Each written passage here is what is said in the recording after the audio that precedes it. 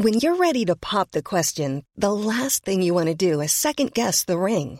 At BlueNile.com, you can design a one-of-a-kind ring with the ease and convenience of shopping online. Choose your diamond and setting. When you find the one, you'll get it delivered right to your door. Go to BlueNile.com and use promo code LISTEN to get $50 off your purchase of $500 or more. That's code LISTEN at BlueNile.com for $50 off your purchase. BlueNile.com, code LISTEN. Quality sleep is essential. That's why the Sleep Number Smart Bed is designed for your ever-evolving sleep needs. Need a bed that's firmer or softer on either side? Helps you sleep at a comfortable temperature? Sleep Number Smart Beds let you individualize your comfort, so you sleep better together. J.D. Power ranks Sleep Number number 1 in customer satisfaction with mattresses purchased in-store. And now, save 50% on the Sleep Number Limited Edition Smart Bed for a limited time. For J.D. Power 2023 award information, visit jdpower.com/awards. Only at a Sleep Number store or sleepnumber.com.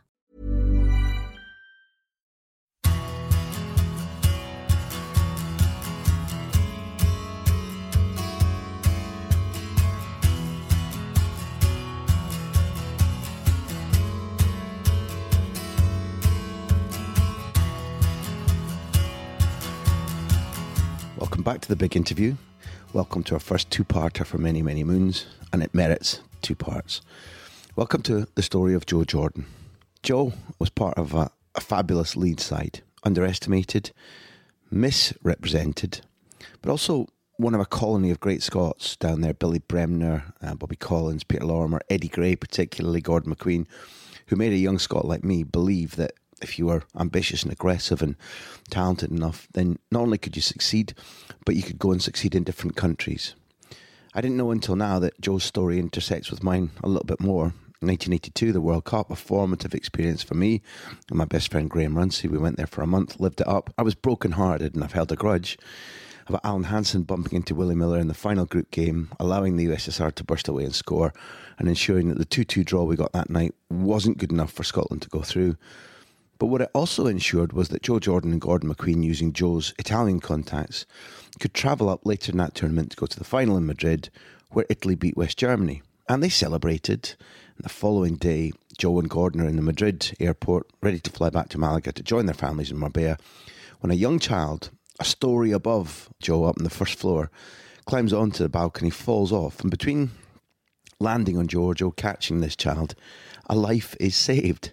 As Joe says, had it not been for that moment in the Malaga stadium when Alan Hansen knocked Willie Miller over needlessly, he wouldn't have been in Madrid and that young child wouldn't have been saved.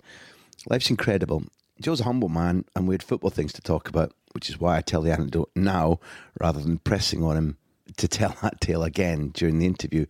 But what he does do brilliantly is tell you something about a generation of working class Scots from a mining community who were hard, ambitious, intelligent, able to cope with the world, and a talented footballer who I think has been represented as a hard man far, far, far too often compared to being represented as a talented, intelligent, ambitious, successful centre-forward, able to take his trade to Manchester United, to be successful, to play in a variety of European finals, to go to AC Milan, to go to Verona, to play with Southampton, to witness the debut of Matt Le Tissier with them, Alan Shearer arriving at the club. But we start with the Leeds years. Years of exceptional, consistent, determined football that if you strip away the way that they're pigeonholed unfairly as simply being hard-nosed, easy to dislike, a team absolutely jam-packed full of talent, inventiveness, and a determination to never let defeat beat them. I love that. And this is how Joe tells that great story in this first part of the big interview with Joe Jordan.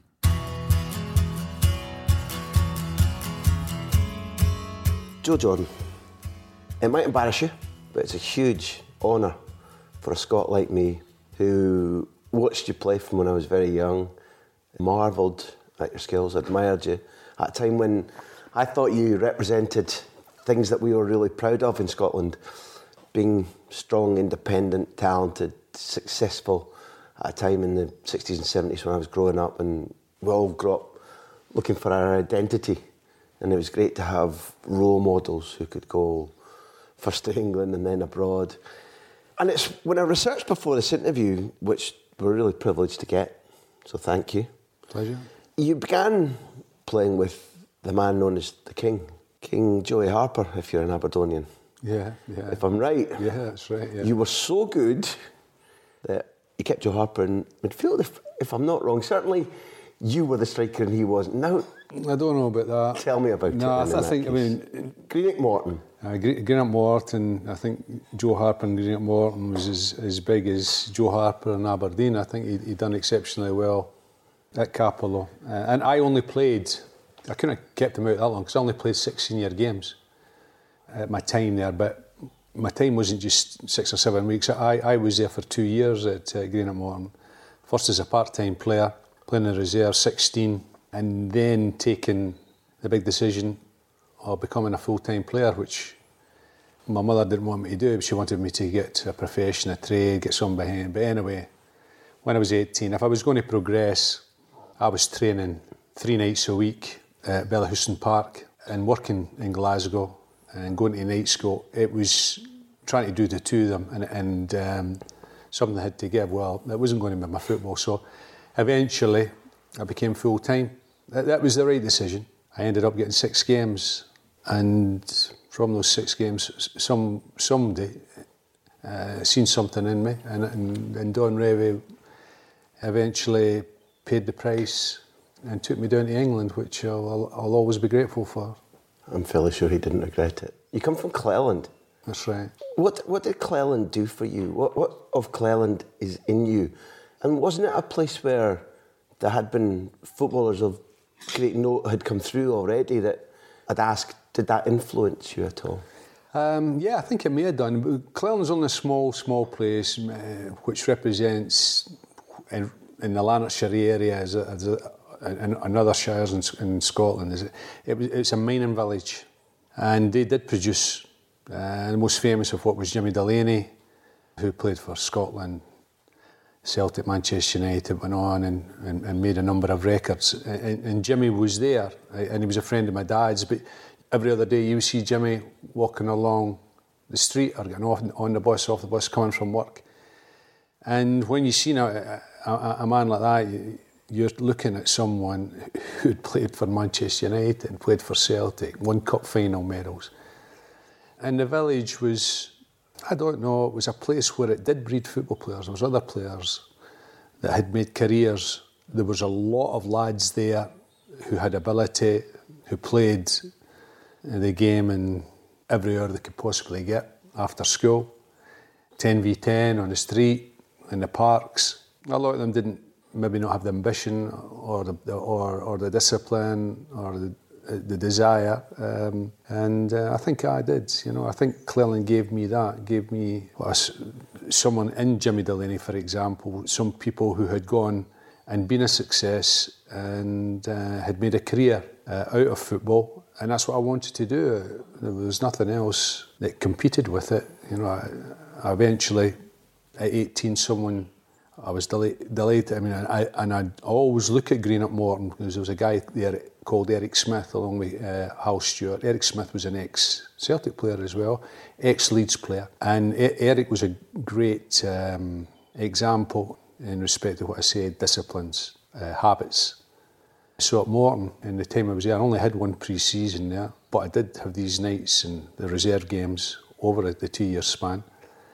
But I was lucky because I worked under good people. But Cleland was a place where there wasn't much else to do other than play football. I wasn't one for going to the pubs or anything like that. So it was a great place for me to be brought up in.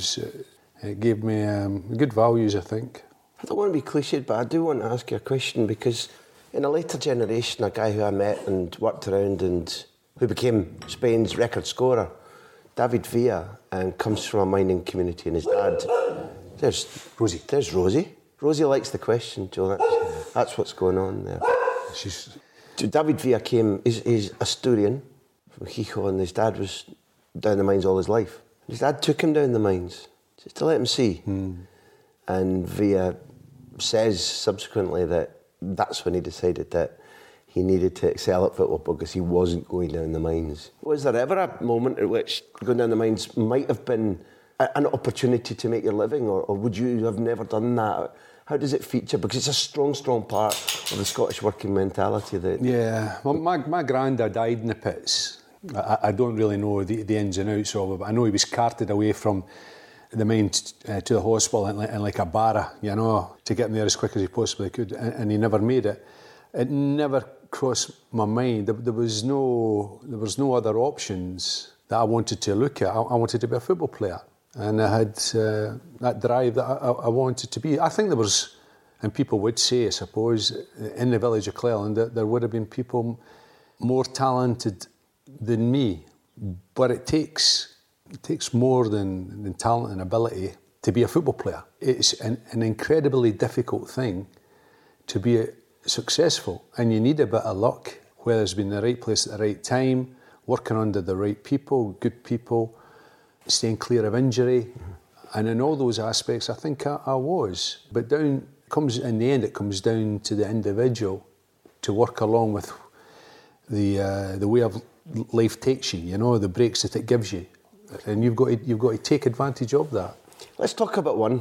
I don't know in which order to ask these two questions, but let's build up to the second question by asking you, where were you in spring 1970? Because I think that you've got a strongish afition towards Celtic. That would have probably been your team growing up, and they would have had one of the all-time classic battles of Britain against Leeds in 1970. And we're going to go on and talk about Leeds, obviously. And so therefore, what did that game mean to you? Did you go to it? It was the European Cup semi-final. Yeah. The game, I mean, George Connolly scored the goal at Ellen Road. I think the game was on TV anyway. The pitch was terrible. The replay, I went to the replay. At Hampden Park. It was 130,000 there that night. The two games... One was against Aberdeen as well. Because I went to a cup final against Celtic Aberdeen. It was 130,000 at that game as well. Incredible. If I'm allowed, in the presence of a legend, to say the word "we," because I do love my club. Yeah.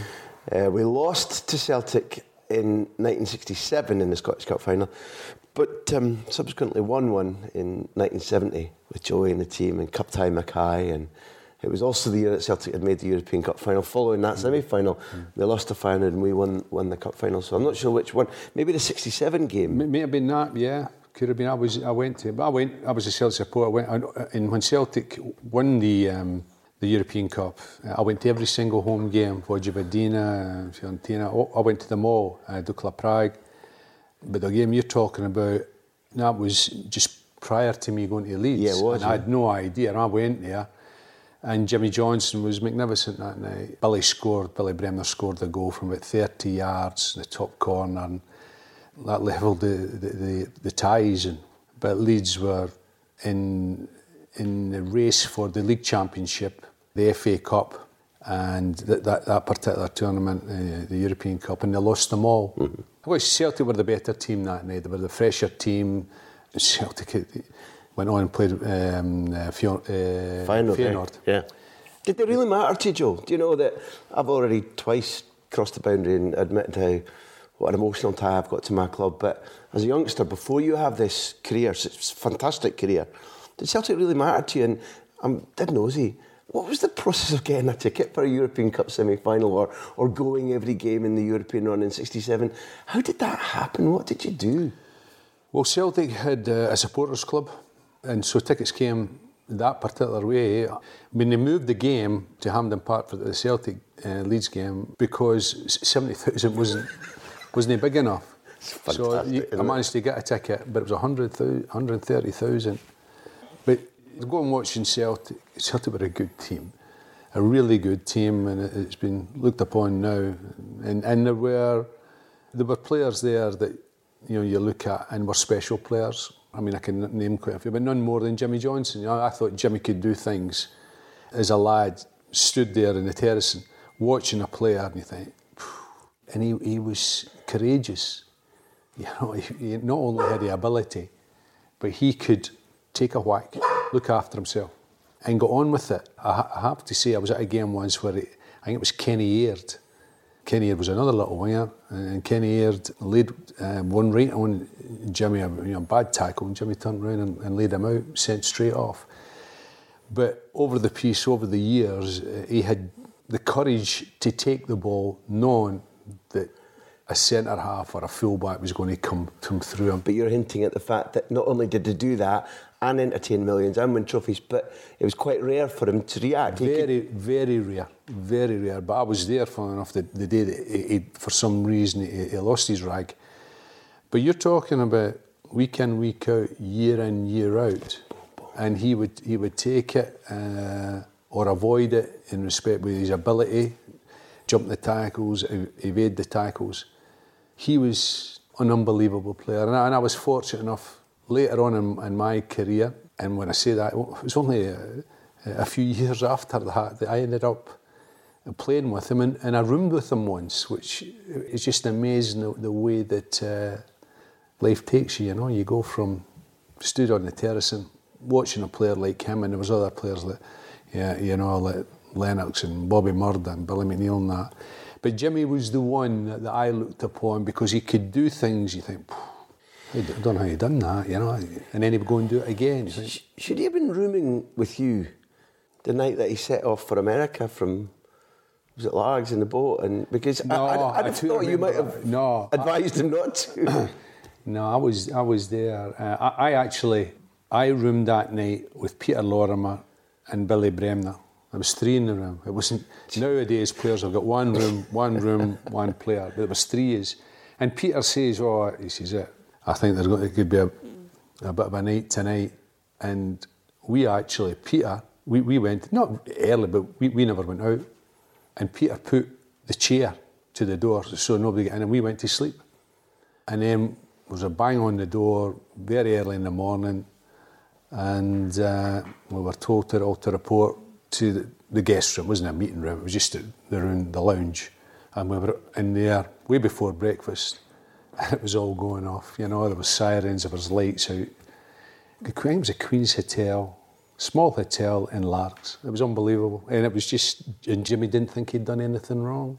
It was just a bit of fun. I might sound stupid, but I kind of see it from his point of view. Yeah. If you can't have a wee laugh in life, and I'll be blunt and say that if I'd had a night out and I was a top footballer and I thought I could get away with it when there's a boat, I think I might have set off to sea as well, because you got to live a little bit. He was one that he liked to live, but he was an exceptional player, a funny man. I really enjoyed to be in his company, not only because he was an incredible player, but because he was a person with a great sense of humour, make you laugh, If you were rooming with him, which I did one trip, which was at Troon, I think, everybody ended up in your bedroom because Jimmy would tell the stories. You wouldn't get much sleep, but you get a good laugh. Yeah. I saw, I was at a function recently with Bertie Auld, and he talked about Jimmy and Jimmy's debilitating disease, and he talked about being with them and taking him out to the Bernabeu at the request of Di Stefano. And it was a Di Stefano anniversary of some kind, at a point way beyond when Jimmy had played in the Di Stefano testimonial. And Di Stefano was having some sort of anniversary and had insisted that Jimmy be present. And Jimmy couldn't make it without Bertie, so Bertie took him there. And, it's not my team, but boy, listening to the bond between the two men, listening to the loyalty from Bertie, who had to... Now, he told the story, not me. When they reached Heathrow and Jimmy had a drink or two and Jimmy needed to go to the loo, Bertie needed to help him. But told the story with great good humour and did. And Di Stefano kind of was moved, and Di Stefano, one of the, maybe in the top 5-6 players ever, was moved that this great Scottish magician had come back again, a couple of years before Jimmy died. And that's a heck of a marker of not just his football abilities, you say, but a hell of a guy too. Oh, he was a terrific player. Consistency, again, not just one season, but to have a career in the medals he won and to compete at that level. And Scottish football, it was competitive then. It wasn't just Celtic turn up and win the league, or Rangers turn up and win the league. You'd Aberdeen, Hearts and the Hibs, Dundee United. You know, Jimmy was he was world class in my opinion. You know. When I picked my team, he's my star man. He was unbelievable. Well, we jumped, because Jimmy's special, we jumped a little bit, and I think it's an evident testimony of how special you were, that if you've had 6 games from Morton, and if I'm right, you're playing in a pre-season friendly at Green at Morton, Leeds have sent Don Revie, I think possibly because of another Celtic and Leeds legend. He was mentioned, we sat down with Gary McAllister recently, and Gary talked about the lineage of fiery, talented Scottish midfielders at Leeds, from Bobby through Billy Bremner to eventually himself. He didn't try to put himself in that category, but he was talking about a strain of thinking at Leeds. And he talked about Bobby Collins, and I think Bobby had a role in recommending you and saying very early in your professional career to Leeds, who are Britain's #1 club at the time, I think, nearly. Yeah. This is the fella. Tell us about the process. What happened? Bobby arrived back at the twilight of his career. That was it. And he came back to Scotland, and it was Green at Morton. And I think it coincided with me being part-time to full-time, just round about then. And I get pulled with Bobby one day in the dressing room, and he says, Leeds are interested. I think they're going to make a bid for you. I'm 18. I've played a couple of games, and Bobby Collins is telling me this, and that sort of conversation leads you not to sleep at night, you know. So one thing led to another, and it happened pretty quickly.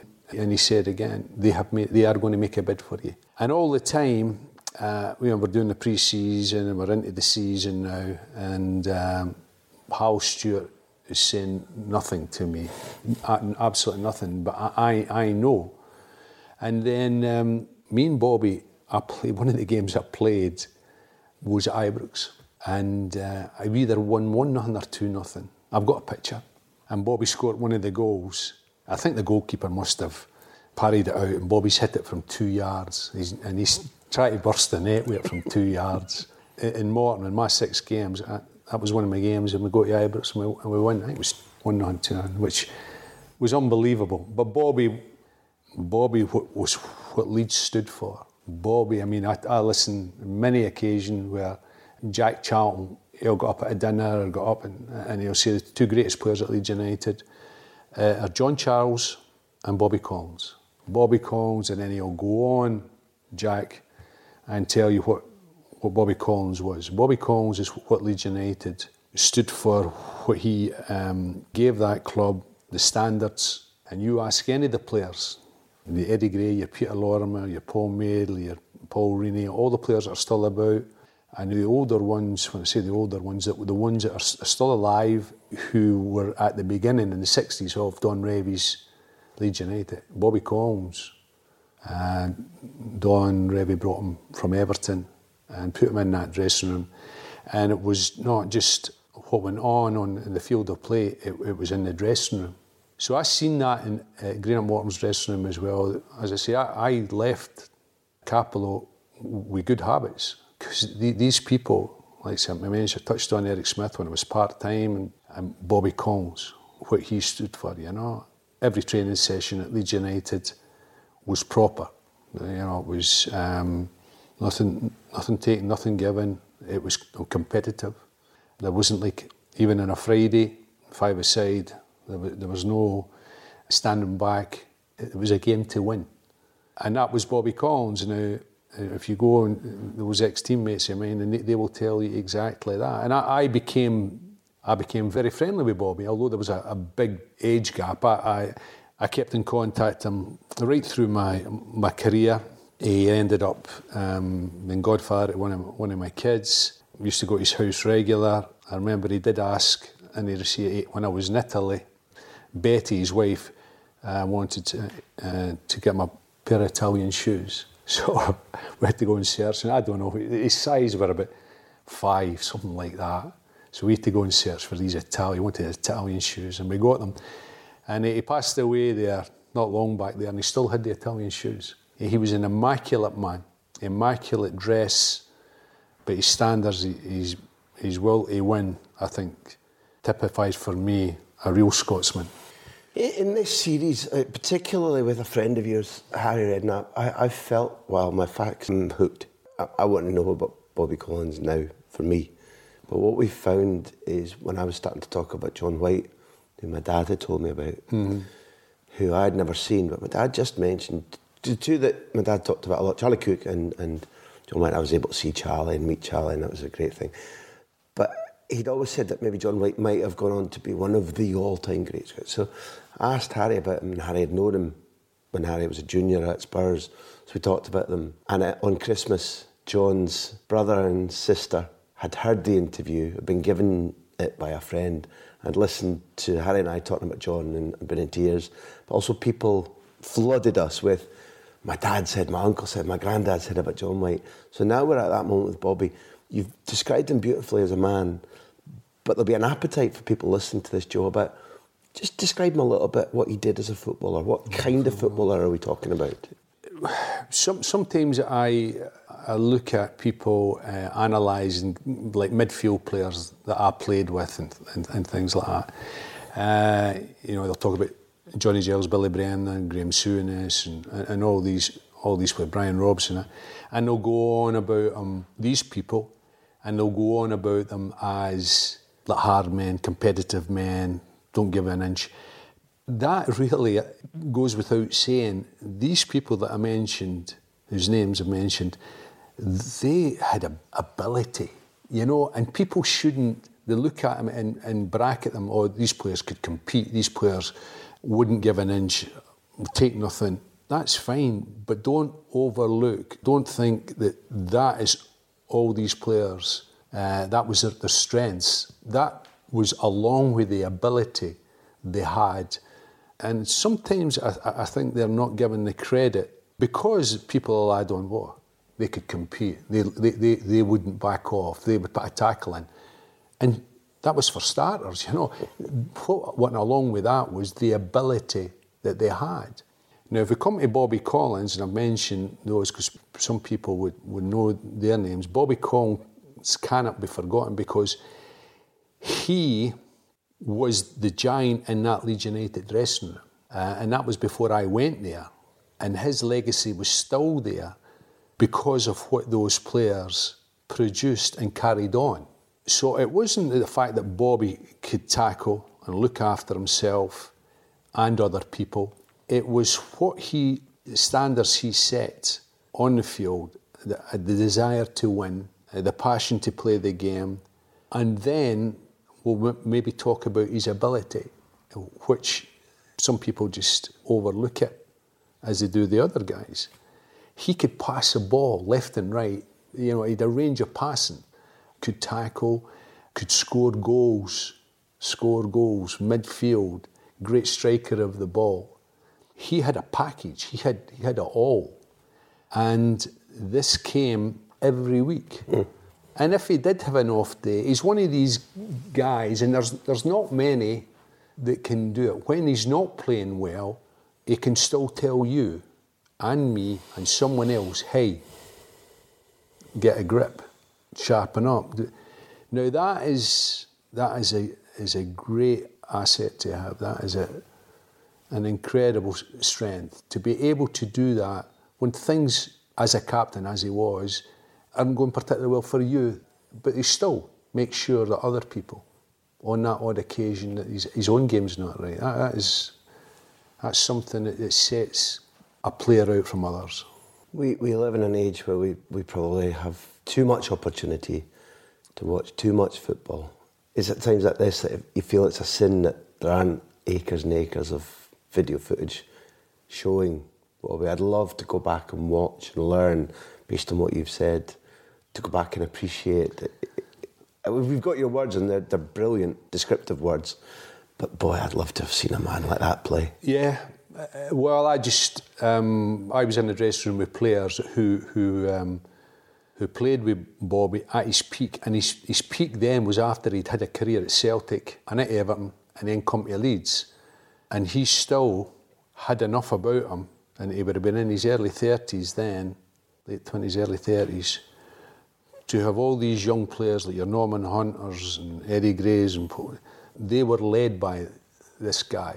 They learnt the game and what the game meant by Bobby Collins. And Don Revie on the field of play, allowed Bobby to educate these players, what it meant to play for Leeds United.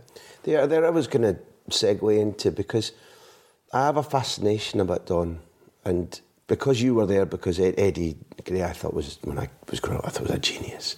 I would have paid everything I ever had to watch Eddie Gray play because he was so good. But when you throw in yourself and eventually David Harvey and Gordon McQueen, Peter Lorimer, Leeds were a side I followed all the time, right from my earliest days. But I haven't really understood Don Revie well, and didn't know until very recently that as a footballer himself, before we even talk about what he was as a leader or an organiser or a builder of a club and a coach, that he'd been a very, very good player. He was the Football Writers' Player of the Year in '55 at City. Described, I never saw it obviously, as a sort of Hidiguchi, this deep-lying striker. Yeah. That there's nothing new under the sun. We all got very excited about Messi being moved deep. And so if Bobby was his representative on the pitch, describe the man that you met who signed you, having seen you playing at centre-half for Morton against Jeff Hassel in a friendly, which would have been an experience at the time. Yeah, it would have. It was the first and only time I played centre-half, but I think he came with Maurice Lindley that night. I'll never forget it. Anglo-Scottish singing. I must have done all right. I think we got a draw. But he was a meticulous guy, someone that had a presence, never missed a trick, knew everything that was going on, somebody you would play for, someone who you would trust, someone you thought he'd look after you. Loved his football, loved his team, loved his players. He got a little bit of criticism, I suppose you could call it criticism, for his thoughts and his actions and his preparations on the opposition. I never thought that was a big deal, you know. I think it was exaggerated a bit. He did pay respect to the opposition, but no. Just explain what you mean by that, because there'll be a lot of people don't understand what he might have been criticised for in terms of his preparation. Well, there were, like, I think when he went to England and all these other players, they hadn't come across it before, where there was maybe a dossier on a player or a dossier on the team, an insight into who you were playing against and how they played, what their strengths were, what their weaknesses were. And Don had that, but I can't really remember sitting down and getting a dossier in writing. He may have done it when he went to England. Maybe these players were there for 3 or 4 days. He maybe thought he had to get it in print. But I do remember sat there. We would have a pre-match meal. I think it was the Manor House in Leeds, and then we'd come back down Ellen Road, and we would be in the lounge. He had a players' lounge in Ellen Road, and we'd all sit down. He would be announced. He would go, and then he would eventually announce the team, but he would get us in there and watch the TV or lead up to grandstand, whatever it was. And then he would talk through the game that they were going to get involved in at 3 o'clock. And he would maybe enlighten you on what he thought you needed to know regarding the opposition, whether it was an individual or what they were going to face as a player or as a team, you know. But that's taken for granted now, but he did that. It is now, Joe, but I'm listening to what you've said about Bobby and Eric, what you learned, the habits you learned at Morton. Although this was a big step for even a talented young man, it was still a big step you'd made. I imagine that when these things were happening and he was briefing you all, at the time it made perfect common sense to you that you would prepare. Is that fair, or was it did it feel a bit new and odd? Not really, because when I went to Leeds, everything at Leeds was professional. It was the way that, and I wouldn't know. I couldn't really compare it with. All I could compare it with Morton, and I've got to say Morton were all right. But I was a part-time at Morton, and I was only full-time for 2 or 3 months. But everything at Morton was fine. But when I went to Leeds, everything was professional. Everything was what had to be done was done. It was run with the same habits and disciplines that Don Revie gave to the players, and the players took that on board when they crossed the line. And I think that was one of their big strengths, you know, to be, because now, again, as time has shown. And unless you have these values in a football team and club, you cannot be successful. And you cannot be successful for a period of time. You have got to have a philosophy. You've got to have a way of playing. You've got to have a way of running the club. And until that's sorted out, you might get an odd break where you get a cup or something like that, but you will not have consistency. You will not be competing year in, year out. You might not win, but the great thing about Leeds United was, and it's unfortunate in a way, was because they came second numerous times, but the following year they were there again. They competed, and the knockback that they'd had, they got up and they would go again. And that was down to the determination and the way things were run by Don Revie. Small details are big surfaces. Tight corners are odd shapes. Flat, rounded, textured, or tall. Whatever your next project, there's a spray paint pattern that's just right. Because Rust-Oleum's new Custom Spray 5-in-1 gives you control with 5 different spray patterns. So you can tackle nooks, crannies, edges, and curves without worrying about drips, runs, uneven coverage, or anything else. Custom Spray 5-in-1. Only from Rust-Oleum.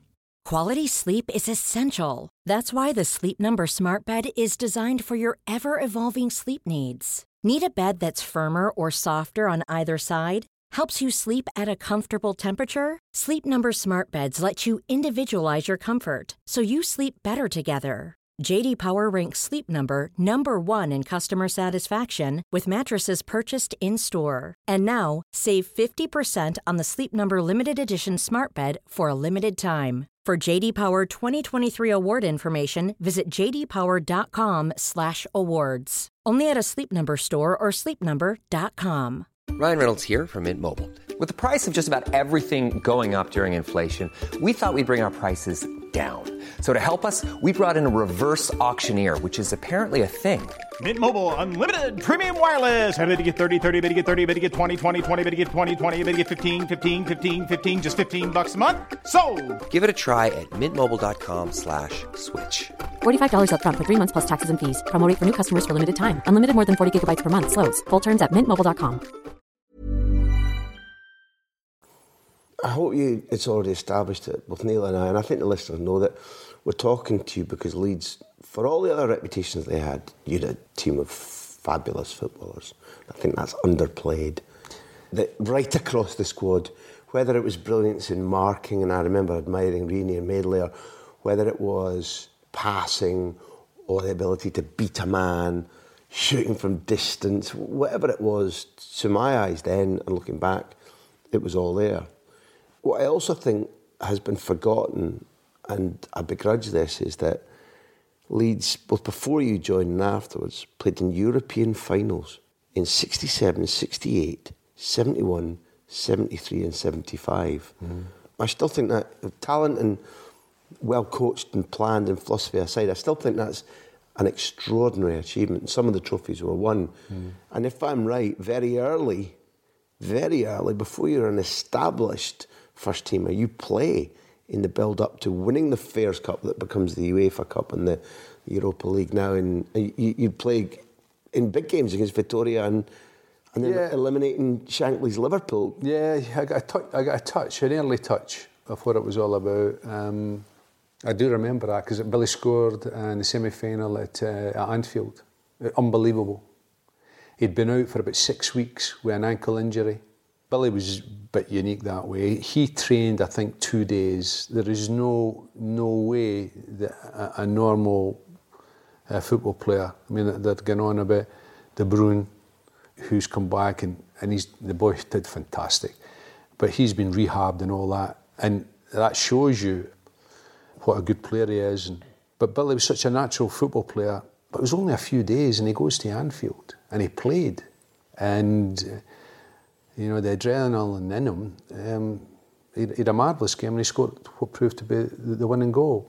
An away goal there, 0-0 at Ellen Road, I think, and that was it. We're through. We played Juventus in the final. And that was an early insight to me, because I think that the Juventus trip was my first time abroad, you know. So I went there. It was great. It was fantastic. So let's put that in context. You've come in after a couple of months of being a professional, still a very young man. You've been anointed by Bobby Collins, which is something in itself should be an experience so special. It might be the only special thing that happens to you for a couple of years. You get an early touch. You've knocked Shankly's Liverpool out. It's a shame in the 2 legs of the Fairs Cup then, I don't think you're on the pitch, but you're involved. Yeah. And you've never been abroad before. You're playing Capella's in midfield, Betka up front. Yeah. Anastasia. I remember, it was unbelievable. Because I remember at Ellen Road, I mean, going back quite a few years, the toilet, the players in the Juventus dressing room had to come along the corridor, and it was like a toilet.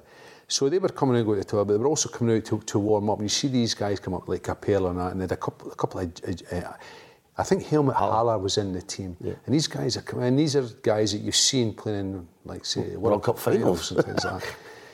And you're thinking, it's unbelievable, you know. And the foreign scene is completely new to me, and to be a part of it was brilliant. As you say, I never got involved in the final, but I went there and we were actually entering and the game got postponed. Oh, I didn't know that. Yeah, it did. Once it got postponed, it got abandoned. Is it fog? It was rain. They played the game and they played it to a point where it was like on a Wednesday night. They played it to the point where they'd never get their money back, you know. So, and then they abandoned the game. And that was a Wednesday. And then they played the game on. We stayed over. So with 2 days extra in Turin, played on the Friday. How did Don treat those 2 days? I can't remember. Did you no. I can't remember. Because the game's taking place, going to take place at the old Stadio Comunale. Yeah, Comunale, yeah. It's years before the Delle Alpi, and they're now back at the Comunale. And I suppose, given the preparation, listen, it's a long time ago, but I'm curious because he's got you to a certain peak. As a meticulous man, he's got his preparations just right. You play 3/4 of a game, you stop, you've got to stay in Italy, it's unscheduled, but you have to have your mentality and your fitness and everything back right again. Not an easy job, particularly in those days, I'd have said. Well, it was a one-off, you know, that didn't happen. There was a talk about going back to Leeds and then coming back, but that was cancelled. I know we were out of the city. We were up, not in the mountains, but up in the hills, and then coming down. I do remember coming down for a visit. Turin's a lovely place, and coming round in a little bit of a break. But that's all I can remember. And then the game getting played on the Friday night in Leeds. We eventually won in away goals, 2-2, and then they won the cup by the away goals. And that was fantastic, you know. It was, as I say, it was my first time abroad. You used a football phrase there, which is still a little bit of touch. So it was to indicate that this was you playing before you were really, really established. What's the process? How did you assess the process of establishing yourself within this character-filled training ground, dressing room, beyond training well, beyond playing well? Was there a point at which you had to? Did anybody seek you out, and did Billy help you? Was there a point at which you had to knock somebody over on a Friday before? Because when you mentioned the 5 or 6 games on a Friday, what you were hinting was that you played it as if it was the Saturday match, whether you might injure a fellow player or not, which is it's a big thing for people to understand, I think, because now there might be a bit more cotton wool attitude. Hell's teeth, don't injure this fella. What did you have to do to adapt? Because that was one characterful squad. Yeah, well, I think I say that there was one benefit then from I think it's hard for young boys to come through a team like a Leeds United or say it like a Chelsea now or an Arsenal. I think circumstances have got to fall into place. As I say, I think it is really difficult now because you look at the squads and they need instant success. In those days, there was an investment in me, which I think I went for 15 grand, which wasn't a lot of money, but for a young lad from nowhere, it was a bit of money. Anyway, they had invested that. So I was part of the squad. So if I was part of the squad, they had to make use of that. The squads were small; they weren't enormous. I did get my chance. I got my chance because Don Revie obviously seen something in me, and as I progressed, he's seen that I was getting to the point where I was competing, And then when I did compete, I definitely think that, again, he's seen something that made him think, well, we've got an asset here, you know, we've got to use him. But I've got to say, it wasn't easy getting into the Leeds United team because these players were all international players. They were a group, they were a team that had been successful, and there was a formula there. So you had to do everything and be ready for that opportunity whenever it would arise. And I got more opportunities, whether it was through playing well or through injuries or what, I got in. On a daily basis in training games, were you up against Norman and initially Jack Charlton? Yeah. No, once I settled in and come through, I mean, I went there, and although I had been training at Capello and that, and I'd done my pre-season, I was way behind because I'd only been training as a full-time pro for a short period of time, come to Ellen Road. Yeah, I would say when I first arrived, that first 3 or 4 weeks, I would have said I took a step back, and that would have been down to trying to catch up on the fitness levels of the other players at my age, never mind the senior Norman pros. Hunters. Yeah, so that was something that came by training every single day and training at that standard. So eventually it came through that, and then I became a part of the squad, a young lad at the time, but I got mod game, and sure enough in it that the Don Revie took note of it and brought me on and played me whenever it was necessary. In this series, when we were talking with Graham Souness, he talked about the England-Scotland games, and with Terry Butcher and England-Scotland games at Ibrox when they were there together. And for a youngster looking in, it was great to see Scots all over that squad, but was there a divide in training? Was Jack Charlton's a proud Englishman trying to put you up in there because you were a young Scot, or how were the teams divided up in training? No, you didn't need to be Scot for Big Jack to do.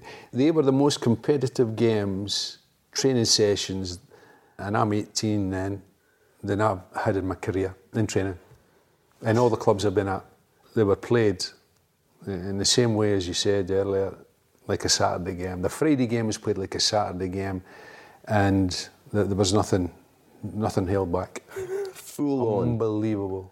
Unbelievable. And at the end of it, they would have a vote, which a lot of clubs do it now. They have a vote on who was the worst player, and it was, you know, people would fall out because of votes going to a certain individual and him not accepting it. The dressing room and the training ground, not just at Ellen Road, but in a football club in that era, and I think it has altered a little bit now, could make you or break you. How you handled the pressure that went by being involved with these individuals, both on the training pitch, in the dressing room. You had to handle it. You had to get on with it. And nobody would look after you? No, it wasn't a case of... You had to survive it. You had to handle... I mean, Don Revie, I think I thought he was doing me a favour. When I came down, Don Revie stripped me between Peter Lorimer and Eddie Gray. Mm-hmm. He'd done that because there was 2 Scots, and he thought that they would have a kind... He wouldn't have done it next to Billy, because Billy would have been ripping into you left, right and centre, you know, and the big jock coming from that, you know, so... It's the first time this morning you've confused me. Go on. Explain that. What Billy would have... What? But Billy was, what would you say? He was a character, Billy. He was a laugh, but he wouldn't treat you as an 18-year-old. He would treat you as a pro.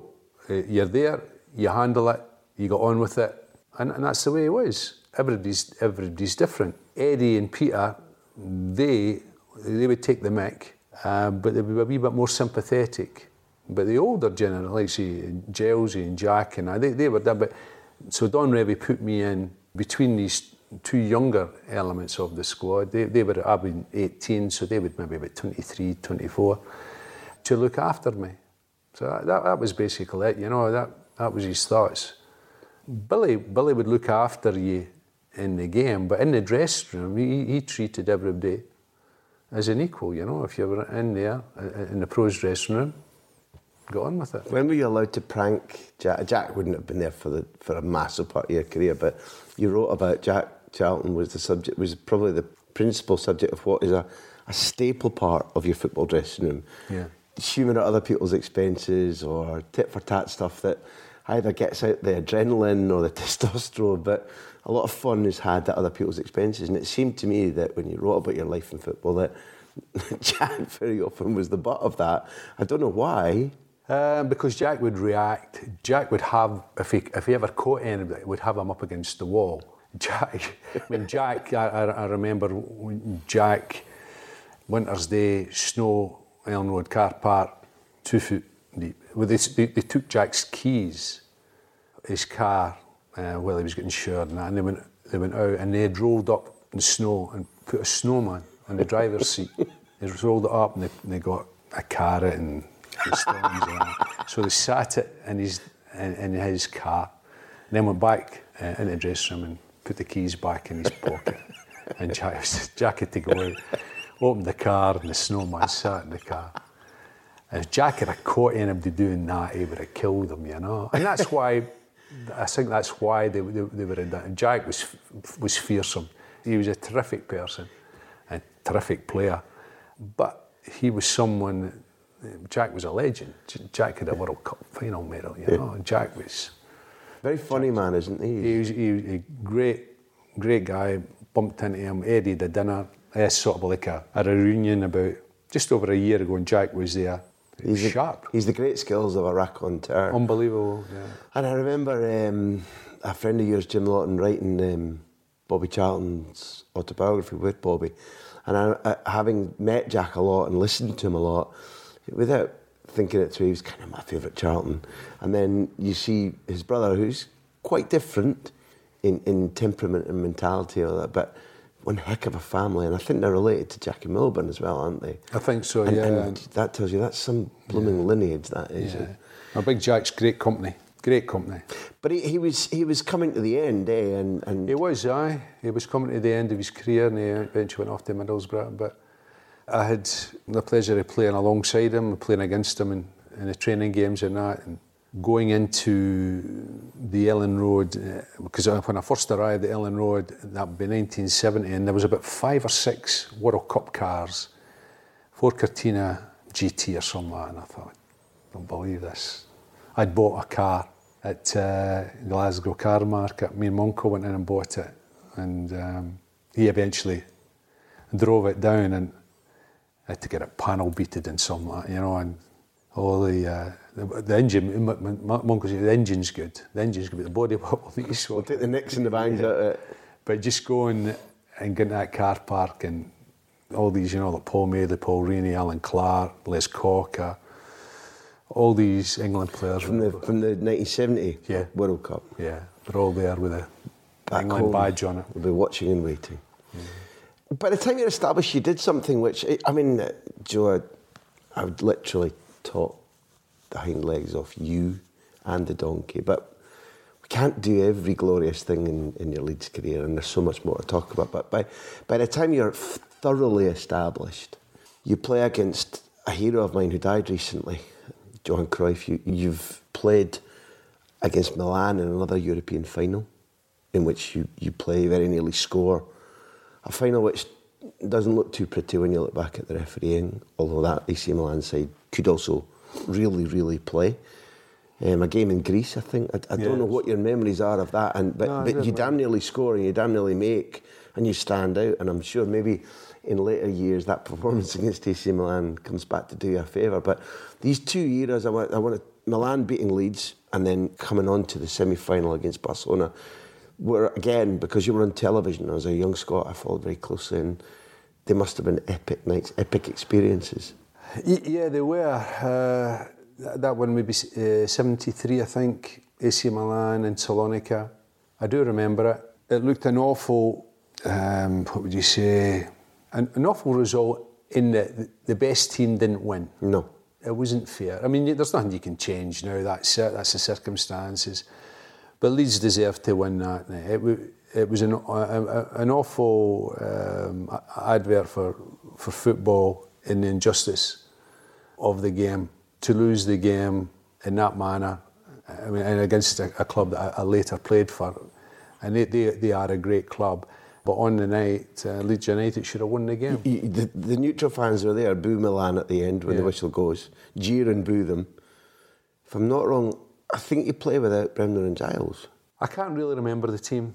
And you very nearly score yourself, and it's an early free kick and it goes away from you. And as a result, I suppose that by the time Don's gone to England and Jimmy's taken over, and only 2 years later, you go all the way to a semi-final and a final.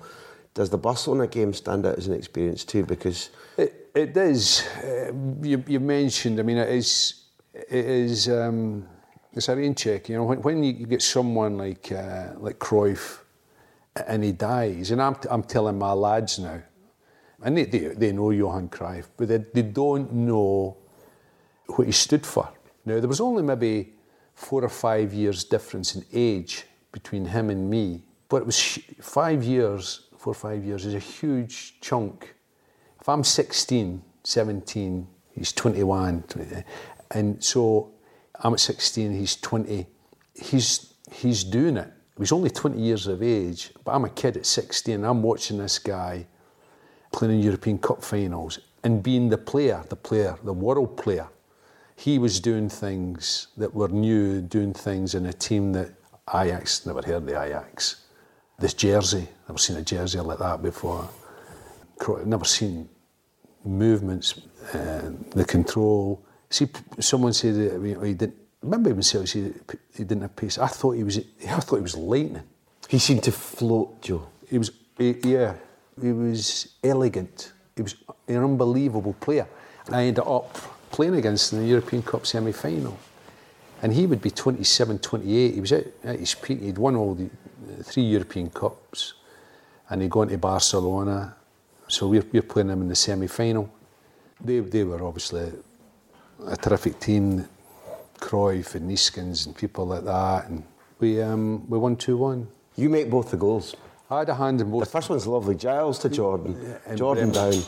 Billy Bremner, right foot, top corner. It's a gorgeous goal, eh? Yeah, it was. Billy's strike was Billy, semi-final. Billy scored big games. Billy scored goals in big games, you know. The Celtic game we're spoken about, semi-finals, European Cup, Barcelona, semi-finals, boom, goal. Then the replay, I'd already played it in the Nou Camp. Is that right? Yeah, I played. It would have been one of my first games. When the Fairs Cup, the first winners of the Fairs Cup was, I've got a medal, was Barcelona. And the last winners of the Fairs Cup was Leeds United. So they played to see who kept the trophy. I never knew that. Yeah, I've got a medal, I'll show you before. Gosh. And I scored.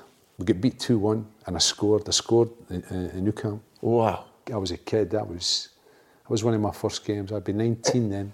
What sort of year then in that case? That would be 72. So just before Cruyff, I think, because he signed in 73 anyway. Yeah, so 72. The same year as Rangers playing the Camp Nou to win the Cup Winners' Cup. It must have, had you played in a stadium like that before? No, I don't think you could have done. Was it an impressive experience that night? Well, it was for me. Yeah. Yeah, it was for me because I'm kicking off, I score a goal, and I'm playing against a top club in the world. So probably 100,000 people there.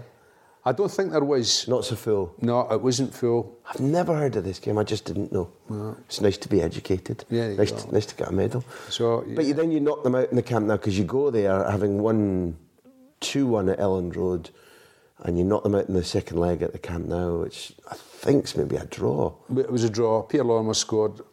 Long ball, I flicked it on, and Peters hit it from about 20 yards, top corner.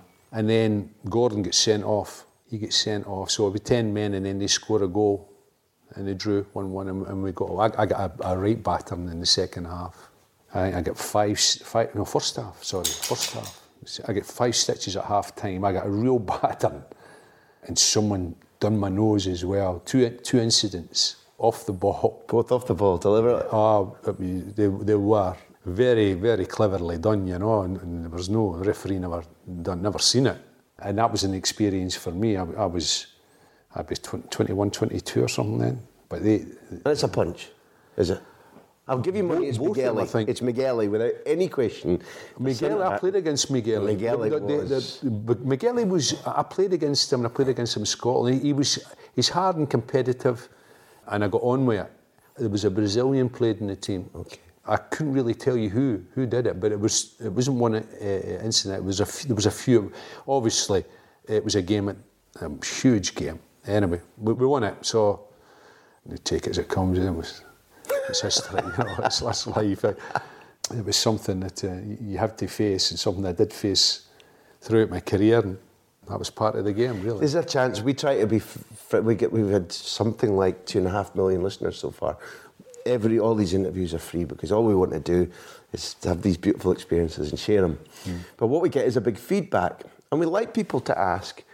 And I think it's maybe a straightforward question, but we've two that have deluged us more than any other time we've offered the chance to ask. And one is, I don't know whether people mean your meanest opponent, but in those days before the game graduated a little bit and when it was still not a free-for-all, but the interpretation of the laws would maybe you've already said who your hardest opponent was and it was in training. People deluge us. Who was your hardest opponent in your career? I've been asked that many times, and I do not have one because I looked at every game. If I take the English League at that time, every game for me was a hard game. Mm-hmm. It was a centre half or two centre halves. I never had an easy game. Mm-hmm. I never looked upon it as the game being easy. Me personally, I had to be at my peak in respect physically and mentally to handle the standards that I was playing. I had to be on my game. A lot of my game was the physical side of it, because I was a player that I was asked to do this and prepared to do that from beginning to end. There was not just the physical running, but you're going up, you're exerting yourself, you're heading the ball, you're competing for tackles. There's times where people are hitting you, so you've got to go over that. And referees gave them 2 or 3 for free, didn't they, in those days? Yes, they did. Yeah, no question. Yeah, that you just accepted. And I was lucky, touching wood, that I got away with not having too many. I had my share of injuries, but nothing really severe. So I was very lucky, because you're right. The first 15, 20 minutes, anything went, and the referees would turn around and have a word, possibly, coming up to the end of that 20 minutes to the centre half, And so you had to keep your temper and keep your legs on you for 20 minutes, and then maybe you could play. And then it would settle down, and the referee had to hopefully take action then. But there was no names, See, I think, I'm interpreting for a lot of people, I don't think it was just like who battered you and who'd battered you back, but who had that mix as well of being a really hard physical game, but could play brilliantly too. There was lots. I mean, there is, you can check the stats, between the mid-60s and the mid-70s, over that 10 years, there's actually about 7 teams won the English First Division. You had Arsenal, Everton, Leeds, Manchester City, Man United and Derby County. Mm-hmm. That's 6. So the game was so competitive. It wasn't like a 2-horse race. No. Every year, and there would be another team their players would be back, or they brought someone in, or a player's matured. So if you look at the midfield partnership, unbelievable, Bremner and Gels, and you look at the other ones, Bobby Charlton and Styles, or you look at Ball and Harvey, you go through these teams in that division. So the same applied to centre halves as well, Yep. So they were, each team, that there wasn't that much between them, nobody was running away with it, and no one was going to disappear. They were there or thereabouts. And that's what made Leeds great, because they were there every single year. And that's what, for me, I mentioned there, that was a great strength of Leeds United, because they would come back through having a season where the big one, what I mentioned, 1970, where they lost the 3 targets they were going for. But that, I remember sitting in buses and coming away, Leeds They won the FA Cup, and I didn't play, but I was there. Against Arsenal, no? Against Arsenal. Yeah. Getting on the bus on the Saturday night and having to play the game on Monday at Wolves, having to win. There was 2 other teams waiting. Had to win the Wolves game to win the league championship 48 hours after playing a cup final. That would not happen nowadays. And then... It's a great injustice. It was wrong. You can't do yourself justice. No, it was wrong, but that was a big disappointment. But the following year, Leeds are up and away again. So... Rosie's angry now. Yeah. I like her. I like she understands soccer. Then the way to move, because if you will allow it, there's still a lot to ask you.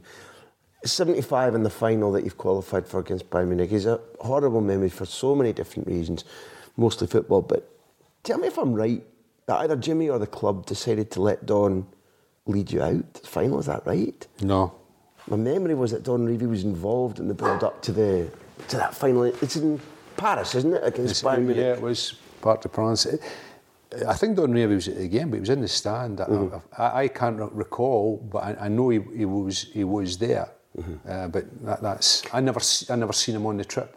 What did the game feel like? Again, you look back on it. But people tell me I've never seen the game, but I've seen the penalty that wasn't on Alan and Alan Clark, and obviously I've seen Peter Lorimer's goal from 20 yards, which is just a goal. And both of them would have given you the great opportunity to win the game outright, but we never won it. That was a big disappointment, and not just for me and the players, but for the club, because I think things then that killed it a little bit, you know. That was, I think that was maybe the last of that era, that particular team, you know, competing with the best in Europe. It's my opinion that part of your incessantly positive remarks about the people we speak to in the big interview is the medium's ability to explain things which have been forgotten or pigeonholed, or maybe some of you have only been told about by fathers, uncles, grandparents. I think that's vital.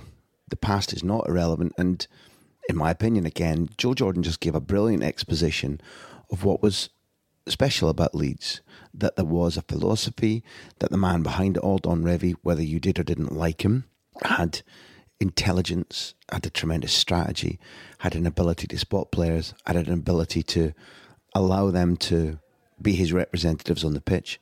And while, if you haven't seen the Leeds of that era, then the shock for you looking back will be that they were very hard. There was no question that some of them were vindictive. But what's happened over the years is that has left them pigeonholed as being disliked because Don Revie, in the view of the England media, let his country down with England when he left the England job and went to coach in Saudi Arabia. And I think that many of the teams who took success for granted didn't like these upstarts from Yorkshire coming and pushing them around. They were hard-nosed.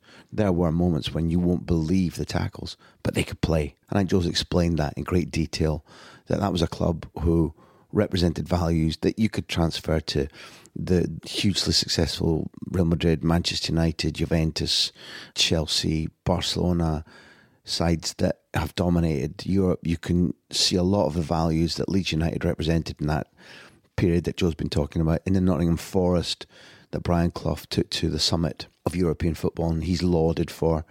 There weren't so many differences in attitude and the things that made them hard-nosed to play against. But what unites all of those sides is strategy, a strong leader, and brilliant footballers. Thanks to Joe for telling that. And there's one more thing. He talks with pain about the experiences of losing a European final to AC Milan, losing a European final that they should at least have had 2 goals in. Peter Lorimer's disallowed goal was a scandal, and there probably was a penalty denied. For those of you who are younger and who have grown up used to the Champions League, there's one thing to remember. When people complain about the Champions League or massive televisation of football, what you don't have anymore is what I grew up with.